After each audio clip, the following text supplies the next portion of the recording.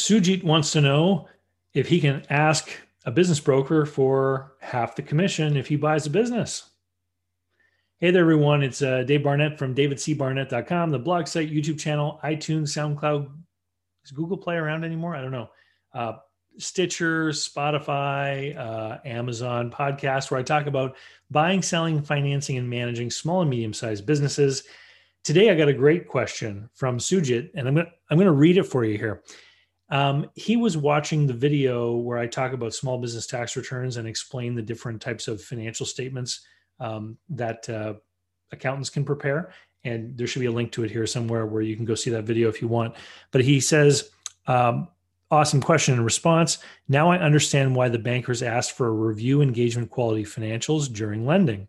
Can you also talk on your experience on, and he puts in quotes here, home buyers 50% cashback rebate program offered by realtors and agents? It's equivalent in business buying, question mark. Can the 10 to 15% of commission earned by the seller's agent be shared with the buyer if the buyer has no agent for representation? So I wasn't familiar with what he was talking about, the 50% cash back. So I did a search online and quickly found that there are all kinds of real estate agents out there offering cash incentives, rebates based on the purchase of a home. And so I thought that was interesting. And then I started to play with my calculator and do a few numbers. So here's what you have to understand about the big difference between real estate agents and business brokers. And they are two completely different kinds of professions because they sell two completely different kinds of things. Always beware of a real estate agent trying to sell a business or trying to sell your business. In fact, I made a video about that a few years ago, why real estate agents shouldn't be selling businesses. And hopefully the link is appearing above my head here. I'll put a link down below to it as well in the show notes. So in the world of real estate, you, as an agent, you drive around with your clients and you put in offers on homes, you look at homes. In a normal market, you might help point out or realize what the deficiencies of homes are and help them with different conditions on the offers. In some cities, as this is being filmed in 2021, like up in Greater Toronto area where Sujit is, there's just so much demand that things are going nuts. People are putting a house up for sale and 40 different people are putting in offers. So, the agents that are working with buyers are basically submitting offers. There's probably not a lot of conditions on those offers in desperate hope to try to be the winning bid. Now, what has happened in some areas in the metro area up in Toronto, and I know this has happened in other places in North America and big cities around the world, is that the houses have gone up by 200 grand. Well, if the real estate agents are getting a commission of 5% for selling a house, let's say, and that's split between a buyer and seller's agent. If all I have to do as a real estate agent is submit a few offers for someone and I'm getting, half of a 5% commission on an $800,000 or $900,000 deal, man, that's a lot of cash flow. So I can certainly understand why some real estate agents are just trying to buy more clients by offering to give part of that money back. At one time when houses were worth 150 grand, it really did take $3, $4, $5,000 worth of work to get the job done of selling the house. But now they're worth 5 or 6 times as much, but I don't think the workload has increased that much, right? And so this is the difference. Now, compare that to the world of business brokerage. Sujit says that the commissions for business brokers are between 10 and 15%. What I have most often run into is about 10%. When I was a business broker, I used to charge 12% of business value and 6% of real estate value if real estate went with the deal. I know some business brokers that might charge 15% on very small deals, maybe purchase price under $250,000 or something like that. What is different about the real estate agent versus the business broker? Okay. The business broker is actually doing 3 jobs that are normally done by 3 different people in the world of real estate. The business broker is evaluating the business to help determine what the market price should be. So in that capacity, kind of acting like the real estate appraiser. Then the business broker has to find the buyer. And then the business broker has to help the buyer get the loan from the banker, in that capacity, sort of filling the role that a mortgage broker would fill in the world of homes. Okay. And so the business broker is doing those three kinds of roles. In the world of real estate with houses, tiny declines in the interest rates on mortgages are driving huge increases in the prices of homes, because people can afford to buy more house with the same monthly payment because they're locking in super low interest rates. Over in the world of businesses, businesses are not so sensitive to the interest rates because not as much of a purchase price of a business is borrowed from a bank, because it's so risky. The price of the business is driven more off of the perceived risk that the buyer has.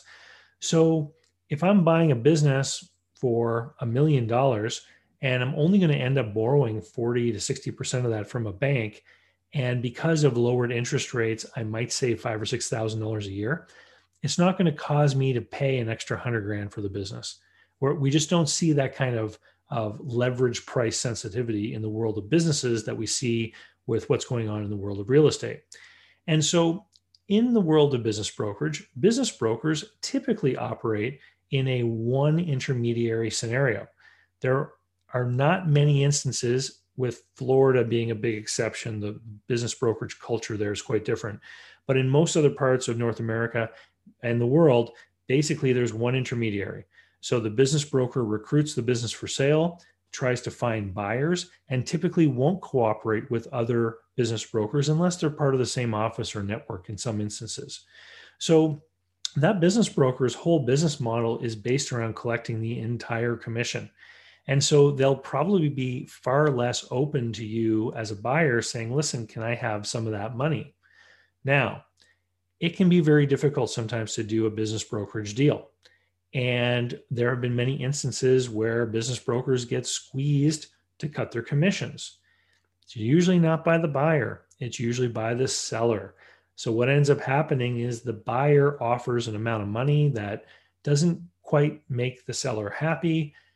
And the seller says, if I were going to accept an amount of money like this for my business, I think I would need some sort of discount from you, Mr. Broker. And that's usually where the business broker suffers what is known in the industry as a profitectomy, which is where a seller takes a surgical scalpel and cuts the profit out of the business broker's gut. Not very good.